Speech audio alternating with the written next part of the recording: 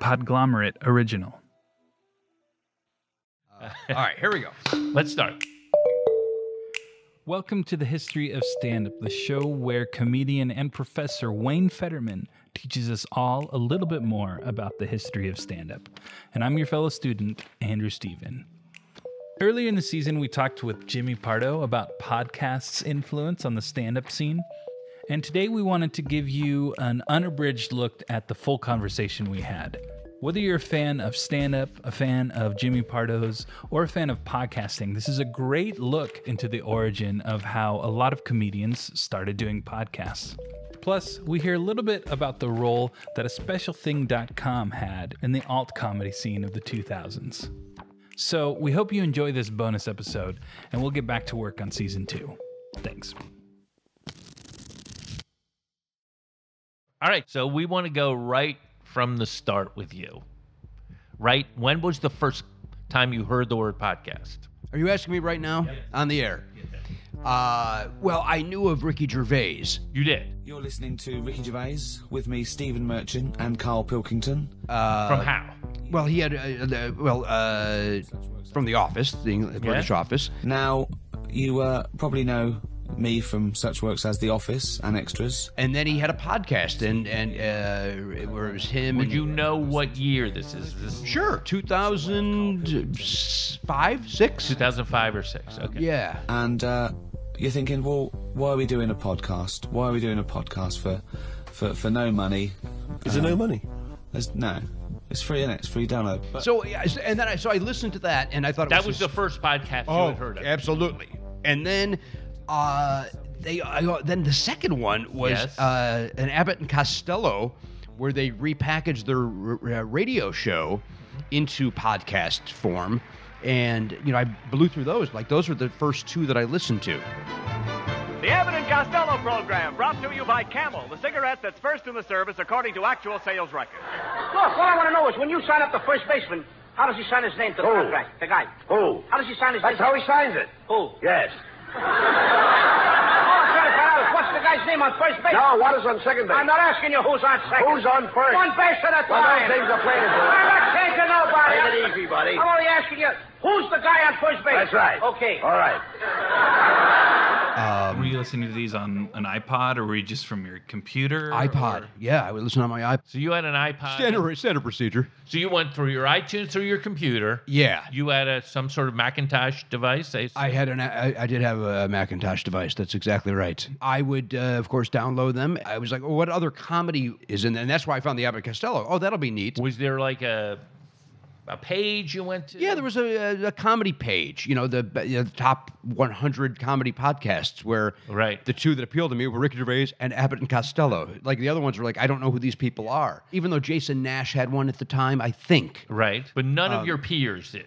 As far as I know, none of my peers did. No, they did not. And then there was a show in New York called Something and the Girl. Keith and the Girl. Yeah. But I did not know them. I know them very well now. Now you do. But I did not know them then. All right. So what happened in your head? Well, I enjoyed listening to it because mainly because you're a Lou Costello fan. I love him. I don't dislike Abbott Costello, but I kind of dug the idea of listening to comedy again. Having grown up listening to talk radio and loving talk radio, I found that I was never in the car like for Morning Drive when the funny guys are on here in Los Angeles. So that kind of replaced that for me. Let's talk a little about you and your relationship to radio. Oh, huge fan. Huge. Tell me why. Yeah. Tell me why. Well, I grew up listening to guys named Steve Dahl and Gary Meyer. Mm-hmm. They were my heroes. Boy, I'm throwing that word around, hero, a lot. But yeah.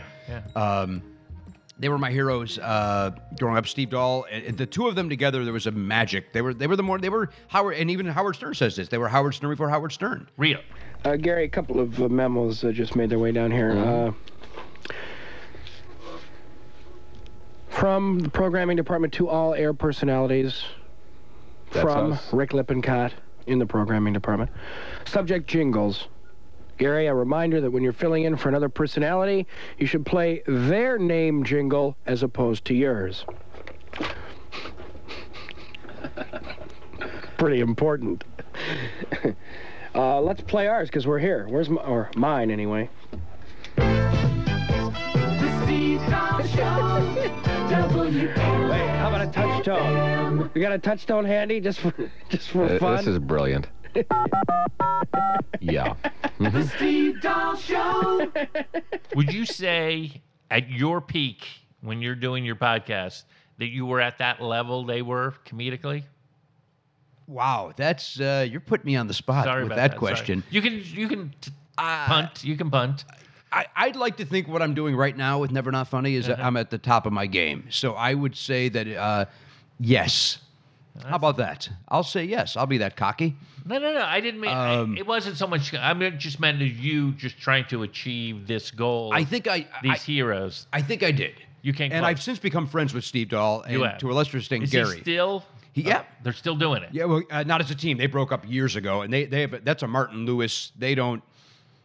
Steve tries. Gary has no interest being in the same room with each other. Wow. Also, Abbott and Costello had trouble. Listen, very few of those comedy teams ever last long. Well, yeah, I know you and Jordan Brady. I know you guys don't even talk to this day because of it. He literally this morning, I think, liked a tweet about this podcast. Wait a minute. Yeah, we're still close. So do you think that maybe he's thawing a little bit? Yeah, his room. It's thing. A tear came down my eyes. Like, oh, you had it. Is this the start? You know, because we're only here a short time on this podcast. I know we are. We're only here. I get it, Wade. You don't have to tell me. Right. I've had falling outs myself. Yes. We all do. We all do. Okay, well, that's interesting. So Dahl and Meyer were my heroes. So there was something in your head of like, you like this intimacy of the back and forth. I do, and I like people being funny. I like listening to adults being funny. At the time when I was, Steve Dahl was 78 maybe, 79. Like, I was in 6th or 7th grade. I was fairly young. And were there any other, like, nerds of comedy of this team, like in junior high or high school? Boy, oh boy, there really wasn't. My stepbrother Scott was, and then my cousin Dan was. So we would talk about it at family functions. Okay, but at school, not really. There was no one you were bonding with on this. Not really. That's a great question. No, Thank you. I mean, I did have friends that liked comedy, and we would, but I can't even tell you what we talked about. Like, I don't know if. Right. Did you have comedy albums at that time? Did you have? Of course, Steve Martin's Let's Get Small. Yeah. I know I was also a sucker for the novelty song because I was a kid. Yeah. There was one about Fonzie that I swore I would never buy. And one day I bought it, and my mom came in and goes, "I thought you'd never buy that." I go, "Oh, it's great, Mom." And if you hear it now, you'd go, "Why was this allowed?" Fonzie, he's our man. If he can't do it, no one can. Hey, girls, come in. This was morning radio. Steve Dahl and Gary Meyer were morning, yeah. So, and were you like listening before school on the way to school? I would listen. Oh my God, I would get up at earlier than I needed to listen to Steve and Gary. Yeah, they did a big thing with Skylab. Remember when Skylab was going to fall to the earth? Yeah. And Steve did a parody called based on Shattered by the Rolling Stones called Skylab. And they joked that Gary lived in a Winnebago. They joked, and that they buried the Winnebago and they're broadcasting from a buried Winnebago to be safe. And we hope all you guys are being safe out there. Well, Theater of the Mind, literally bought into it. Like, of course they are. That's what they're doing. I'm a kid, and so I sat on my porch with a portable radio with one of those plastic baseball helmets that I I drew a Skylab logo and put it on my helmet. And sat out there with a plastic helmet listening to Steve and Gary. What was the purpose of the logo? Just so that I was on team Steve Dahl. So it wasn't like if it recognized you falling down, it would like swerve and try to. I don't think I was thinking about smart bombs at that time, Andrew. I just thought I was just a dumb kid. So you would say they were your influence comedically? They were certainly. Microphone, no audience, talking back and forth. I think so. Yeah, and then my mother and stepdad would allow me to stay up and watch on Friday night, certainly, which may or may not have been a rerun. I don't remember. I was a kid. Carson's monologue. I could always watch that.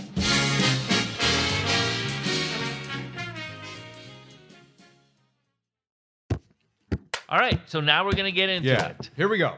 It's 2005-ish.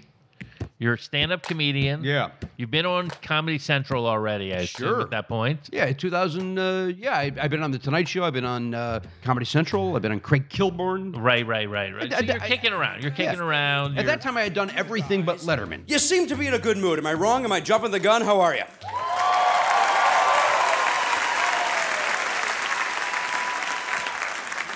All right, 7 of you good, the rest get pissed off. Good, nice to have you folks. That said, it is great to be here, and I'm going to be saying that quite a bit tonight, just to convince myself. I am not going to kid you. Look at this place. This is a gig for me. Anyhow, you heard it right. Yuck it up, you bastards. Let's go. I'm not going to play this stop-start BS with you people. Pick up the pace. What the hell's it going to take to rock this toilet? Come on.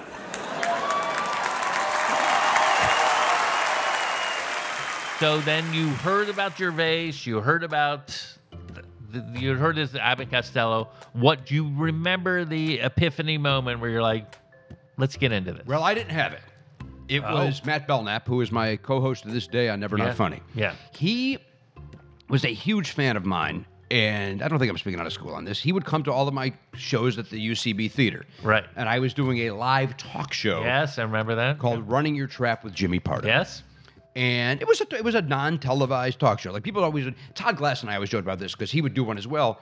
And people would always go, "Oh, you do a fake talk show?" No. It's a real talk show. It's just not televised. But people go, "Oh, why would you do that? Why are you doing a fake?" It's not fake. We're doing it. We're talking, and people are in seats It's a show. watching. It's a show. Why are you? So I would do that, and people would like, I would go, "Hey, you want to be a guest?" On a fake, like it's not. Anyhow. So I would do that, and started at the M Bar as part of comedy at the time called Comedy Death Ray, which has since morphed into Comedy Bang Bang. I said to Scott Aukerman and BJ Porter, who were running M Bar at the time. And you had done many Comedy Death Rays. Oh, yeah. I was on their very first show. You were on the very first? I was on the very first Comedy Death Ray show. And that was at M Bar? At the M Bar. And how was it pitched to you? Hey, again, this is the history of comedy. You know I feel like that is an important... Here's what, you know what, I hope I'm not speaking out of school, and I hope I'm getting this correct. Okay. I think Scott and BJ and some others did not feel welcome at Largo, which was the hip, cool alt scene that was happening here in LA. I was part of that. I was part of Largo, and I was Todd Glass. I brought him up earlier. Todd Glass is another one who he and I. There may have been a few others. I can't admit you yourself, Wayne, where we could do both. We could do a Largo set and kill, and then go to the Improv and kill. Right. Scott and BJ said, "Hey, we're going to start up our own show." I think it was on Tuesday nights, where some of the folks that don't get on at Largo, we're not trying to start a fight. Yeah. But we would like you to be part of our scene as well. Love it. And they said, in fact, we want you to be on the very first one. And then Odenkirk ended up doing one of them. Right. And boom, M Bar was a thing. Comedy Death Ray was a thing. And then... Do you think Matt started watching it then? Oh, there's no doubt. Matt Belknap was the guy. He had a specialthing.com, a nerd comedy website. And Matt was... Were you aware of that website? I was, because Matt would do reviews. Before he met you? I'm talking about before you even met him. Didn't even know who this guy was. Okay. And he would do reviews of shows around town. So Matt would... I didn't know his name was Matt. I didn't know who this guy was. I just know because he was a secret identity. Yes. The way I remember it. Is that correct? Yes. Yeah. And he would just sit there, and then the next day and I would read it and go, "This mother effer better like me. He better." Right. You know, and I would get scared. Like I would get a knot in my stomach because I would go, "Well, I had a good set, but boy, that one joke didn't work." And sure enough, he'd go, Pardo, as always, destroyed. Well, one thing didn't land. Well, can we why do we have to put a spotlight on the one joke that didn't work? Let's focus on how it all went great and let us fail. Like these are rooms for us to safely fail, to try. Right, Andrew? So I then said to Scott and BJ, because the M Bar was taking off, that show, the Comedy Death Ray show was taking off. Was it Tuesday night? Still Tuesdays, yeah. Yeah, okay. I said, hey, here's what I would love to do. I want to do a talk show. I want to do, and they were like, yeah, but we're a stand-up show. So how about this? How about if they do a set of standing-up comedy? Then when they're done, I call them over to the couch, and then I interview them for a little bit. That way, you book one or two less comics, right? And we'll do it that way. And they were like, let's do it. That's what this room's for. Let's try things. And the very first one, Todd Glass was supposed to be my co-host. He got sick, could not. Yeah. So I had Doug Benson do it, and that was a lot of alpha. And that was where Doug outed Matt Belknap as being that guy doing the reviews. He knew who he was. And he goes, well, that's him right there. And I go, that son of a bitch is here? And then afterwards, Matt came up and introduced himself and said, I'm a huge fan. I think you're great, and so on and so forth. And I was like, you're ruining comedy. You can't be reviewing guys experimenting. What do you? And he's like, I'm doing it from a passionate place. I'm doing it because this scene is so cool that people in Iowa who would relate to this, they don't get to see it. So I'm sharing it. Yeah. Right. So that happened. Comedy Bang Bang or Comedy Death Ray at the time moved over to the UCB, and they said to me, hey, we have. Matt said, we have hours of content, time to fill here. Yeah. Do you want to do anything? I go, well, why don't I do my talk show that I was doing? So you had never done anything at UCB until you did your talk show. I brought over the talk show, and Scott Aukerman and I thought it'd be very funny if we did Jimmy Pardo week at the UCB. So one night was a game show, one night was a talk show, one night was me on Comedy Bang Bang, one night was me on doing Ask Cat. So it was Jimmy Pardo weekend, and the UCB played along with it like it's a big deal. And every show was sold out because people bought into it. Like, hey, Jimmy Pardo week. Love it. And love it. Matt Belknap turned to BJ Porter, and I remember this. The BJ told me this, that they were in the audience, and it was for the talk show. And Matt turned to B.J. Porter and said, the crown jewel in the Pardo, estate, or whatever he said. And then Matt started a podcast. Matt Belknap started a dry, I'm going to talk to comedians about the craft of stand-up comedy podcast. And so he came to my house, and I didn't know what, I was like, well, I listened to that Ricky Gervais one. Okay. But, So this is the first time you've been on a podcast. Would be the one he came to your house. Absolutely, yeah. He came to my house with a guy named Joe Wilson, and they set up their equipment at the dining room table. Yeah.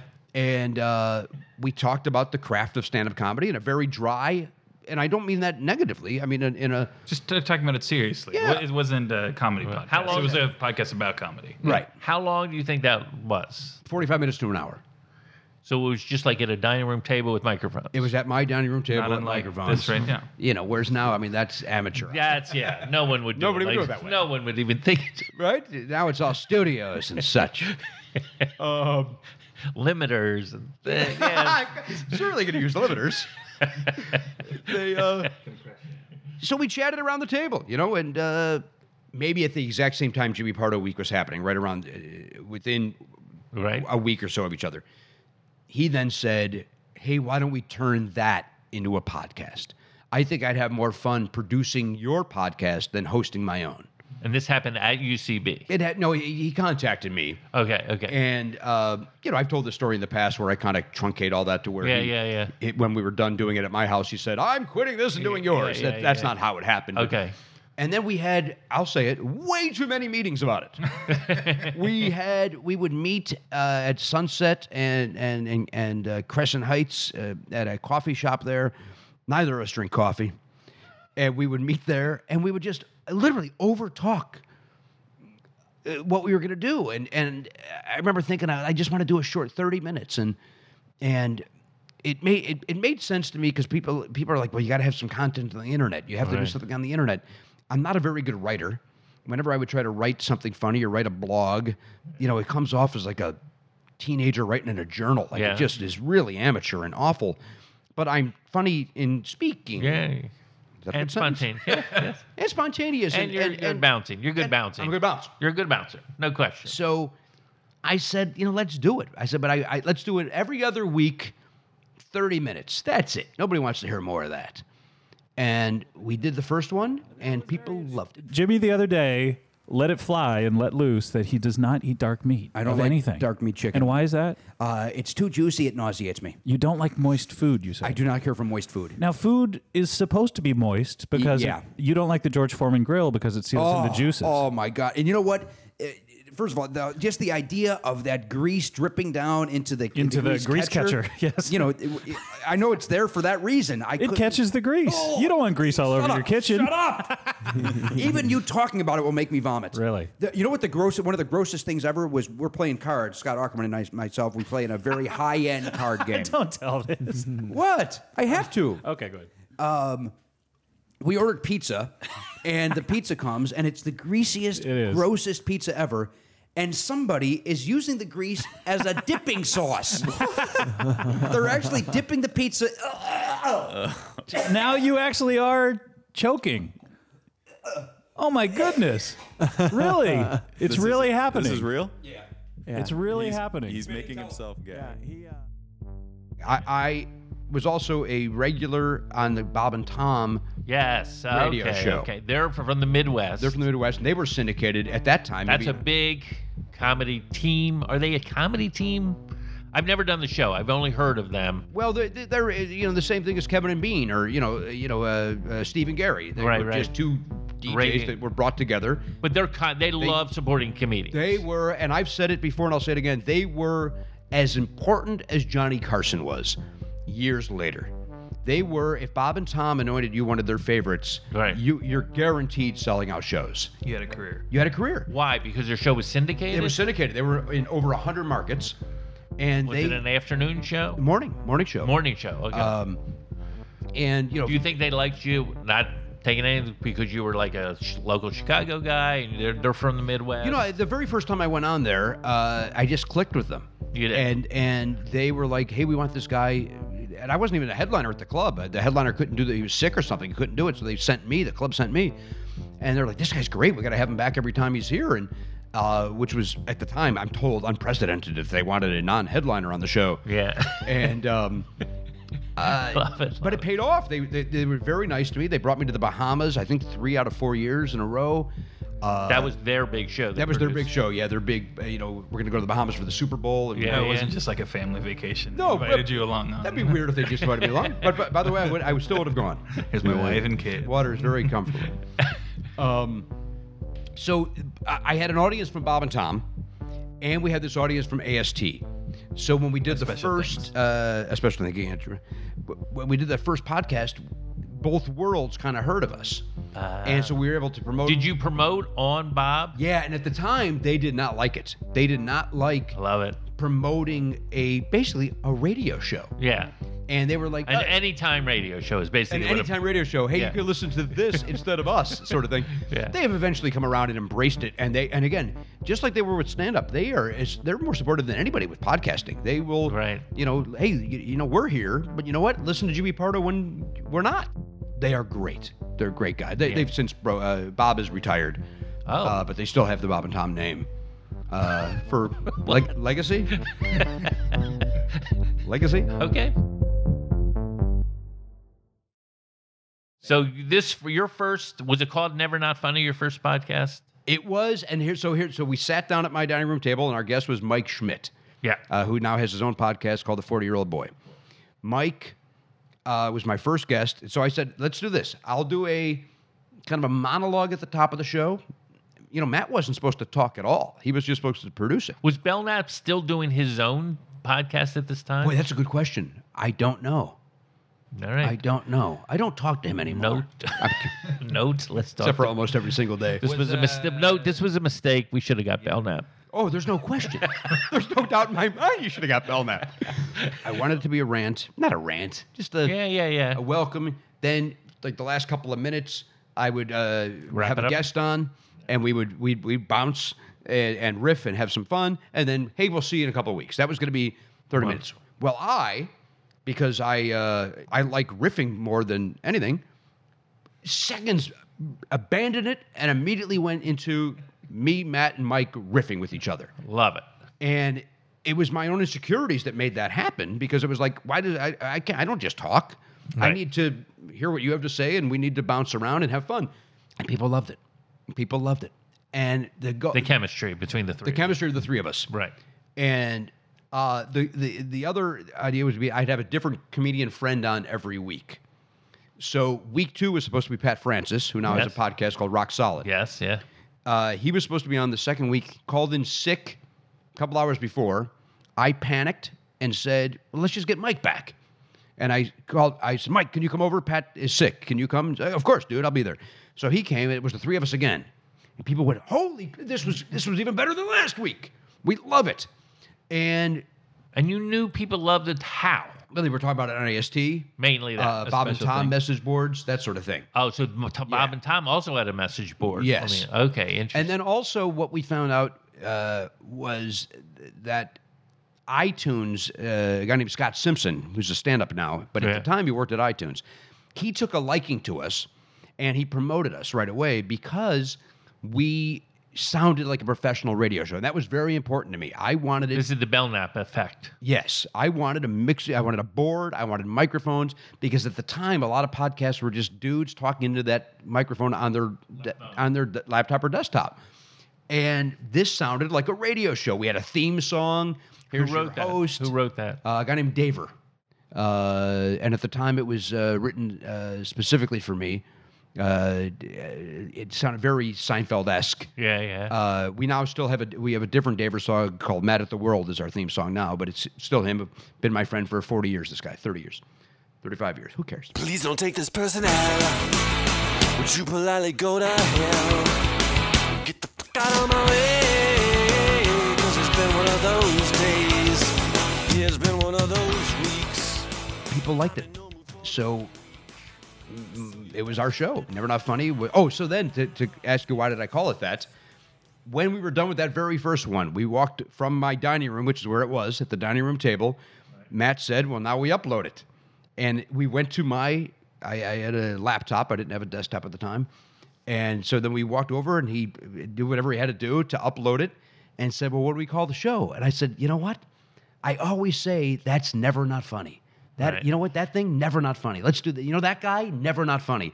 Let's call it Never Not Funny. And he's like, okay. Wait, so in all of those meetings at the coffee, never once? Well, because I think we were going to call it Running Your Trap initially. And then it was like, well, that's the live thing. Yeah. It's Running Your Trap. This is going to be something different. And we also called it a Pardcast. It was the Never Not Funny, the Jimmy Pardo Pardcast. I don't get it. Oh, Andrew, my name is Pardo, and cast is part of podcast, and Pardo kind of sounds a little like pod, so we melded the two. Did you know how soon did you know that this was, like, to use, for lack of a better phrase, a game-changing moment? It took a little while for that to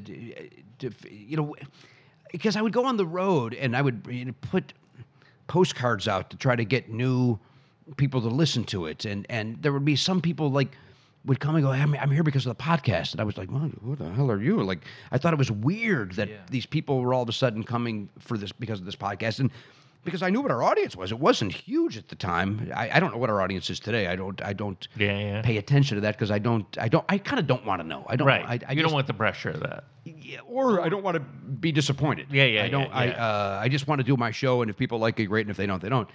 And if they don't, I question everything about my life for the next 6 weeks. But I would try to get. So when did I know it was a game changer? About, we did the first one, the first year, and then Mike was ready to go on and do his own show, Mike Schmidt, and so we split. Mike went his own way. Season 2, that was 59 episodes with Mike.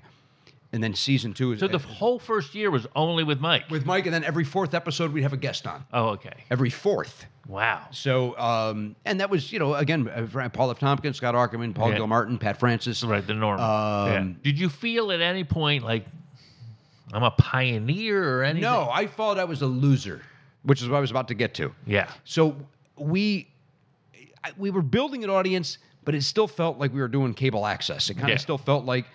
even now even though we did move to a studio space in Sherman Oaks as opposed to my dining room table. The first 50 I think were done at my dining room table. Right. Maybe first 55, and then we moved to this studio space in Sherman Oaks. But it still felt like, why are we doing this?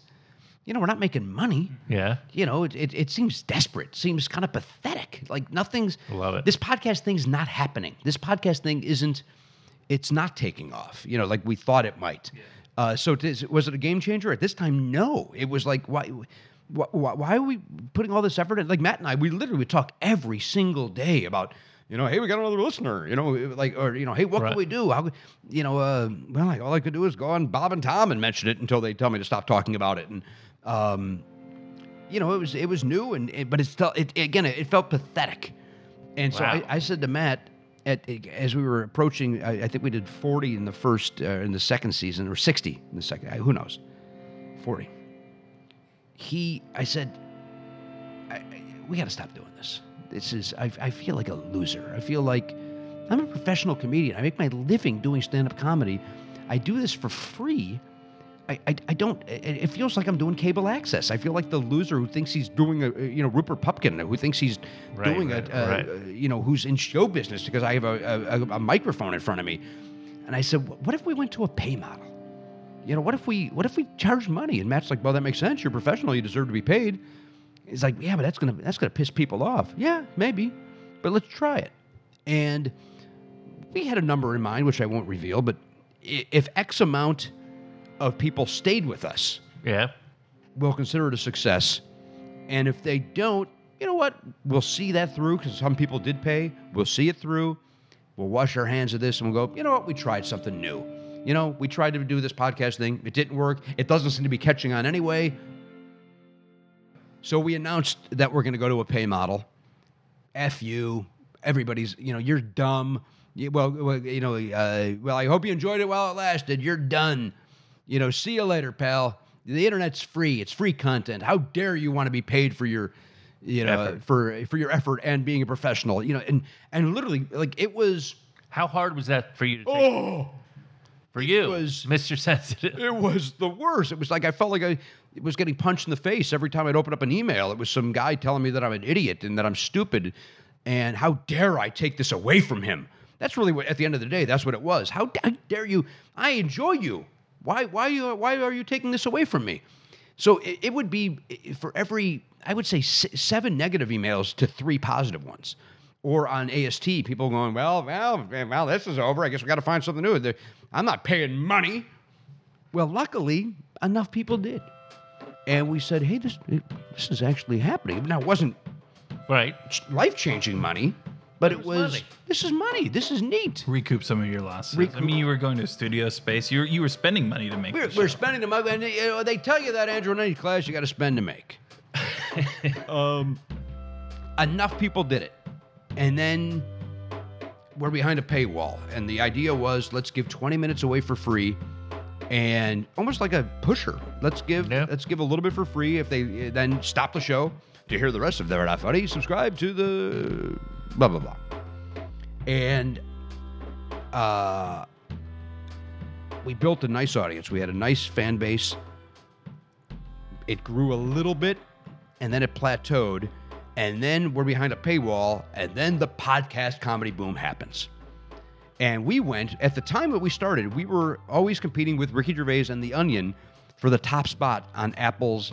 The Onion was the other one. The Onion. Those were the 3. Do you remember any other? Well, again, Dawn and Drew. Yeah. I don't remember Keith and the Girl, really. I do a little bit. But I don't know if they were ever in the top 5. We were, again, because you had a guy at iTunes. We had a guy at iTunes who was featuring us. We also, again, because we sounded good, the tech nerds fell in love with us. Like, hey, who are these guys that sound great? And he's funny. Right. And it's not dry. They're being silly. So we would compete at the top spot. And then we went behind a paywall, and then that was over. And then the comedy podcast boom happened, and here comes Marin, and Comedy Bang Bangs take it off. Joe Rogan starts a podcast, and it's all, here's this boom that's happening, and that, as you say, pioneer, that as I like to joke, that we're the beta tape. We were the beta tape. We started this thing, and now VHS is running with it. Yeah. And we kind of got left out of the conversation for a while. Did that hurt? It was frustrating. It was like. Did you ever at that point go to Belknap and go, let's take down the wall and let's just be part of this? Well, Well, at that point, then it became our living. Like we ended up then getting enough subscribers and stuff where we, I bought a house, and Matt got a house, and so we needed this income.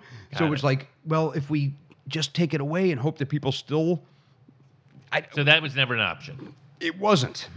So it was still 20 minutes of free, and then Yeah, and I forget how many years we did that. But it was a game changer, Andrew, in that when we went to the pay model, it was a game changer in that I'm now getting paid to do this show. Right. And I'm doing something that I'm proud to be doing. This is now I'm proud. I was proud content-wise of the first 2 years, but once we went to the paid thing, you no longer felt like a loser. I no longer felt like a loser. Yeah. I never, Well, I remember I heard Matt once say how important a moment it was to be able to make your living doing podcasting. Yes. And that was a really powerful moment for him. It was, and we even talked with Jesse Thorne about it because Jesse had a podcast as well, but his was, that a dry, and again, I don't say dry negatively. Yeah, it was an interview show. Right. And so one time we were like, Jesse and Matt and I were all together, and we're like, can you believe we make our living doing this now? Yeah. When people kind of made fun of us 2 years ago? And we built this audience. We eventually did say, we have to roll the dice. We have to go back to a free format. Earwolf, some other networks came to us. And we also were, because we were the first, we were like this lone wolf. And we didn't want to be part of a network. We didn't, it's like, why? You didn't. No, it was like, why do you need a podcast network? That doesn't make any sense. You already had an audience. We have an audience, and my ego, admittedly, would get in the way, and I would go, but we're never not funny. We started this damn thing, and, I don't need to be part of that network. In retrospect, maybe we should have joined a network sooner, but I felt like we were our own thing. Why do I need to partner up with anybody? And they would come to us, various different networks came to us, but I had always had a relationship with Scott Aukerman, and he finally came to me again and said, hey, you guys really should be on Earwolf. And Matt and I had a conversation of, it's time. It's time to, let's roll the dice, and let's... How long after did you make that jump? Boy, it had to be... 8 years? No. It was like maybe 6 years? 6 years. I mean, we're doing it 12 now. Yeah. So maybe it was 8 years. It was a long time. Yeah. It was a long time. And how hard a decision was that? It was rough because it was like, what if this doesn't work? So what we decided to do was, let's do one free episode a week for Earwolf, and let's do what we now call the Players Club, which is a second episode every week that also gives you video for both episodes. And everybody stayed. Everybody that was paying stayed. And so that was a relief. That was a relief. Like, oh, this worked. This worked. So now we're doing the free one. Yeah. So we're building an audience. We're part of the conversation again. Right. We're not, if we're in the top 100, I think that's, I may be exaggerating. We're not there, which is bizarre considering we were once number one. But Rogan and Corolla and all these guys, they're now stops on the, on the press junkets. When they book Conan and Fallon and Colbert, they also book Marin and Corolla and Rogan, and they're getting that. It's a different animal than what I'm doing. But luckily people stay with us, and so now we give you 2 a week, and love doing it. So you still love it. Oh, I love it. I wish that our subscriber base was just a tinge more, and we could do it every day. That's what I would love to do. That much? I would really? love to. I would love to come in. Like those guys you used to listen to when you were a kid. I wish I could be morning radio. I really do. So if any program directors are listening, I love doing it. Yes. Of course, we're only using about 2 minutes of this interview. You got to use less than that. I haven't shut up. Oh my God. Live on tape. It's the fastest hour in podcasting. This is Never Not Funny. Now, here is your host, Jimmy Pardo. Hello, and indeed, yes, welcome into the program, episode 2323 of the award-winning podcast, Never Not Funny, your favorite podcast. I don't know if that's true. Probably listen to a lot of them. I'm sure for some of you it's your favorite. Why wouldn't it be? We've been here a long time. The History of Stand-Up is hosted, written, and produced by Wayne Fetterman and me, Andrew Steven. The show is also produced by Jeff Umbro and Chris Boniello of The Podglomerate. You can find more of their podcasts at thepodglomerate.com. Some of the music in the episode is by Breakmaster Cylinder. You can find more about this show, episodes, and extras at thehistoryofstandup.com, at HistofStandup on Twitter, or on Apple Podcasts, Stitcher, Spotify, or wherever you listen to podcasts.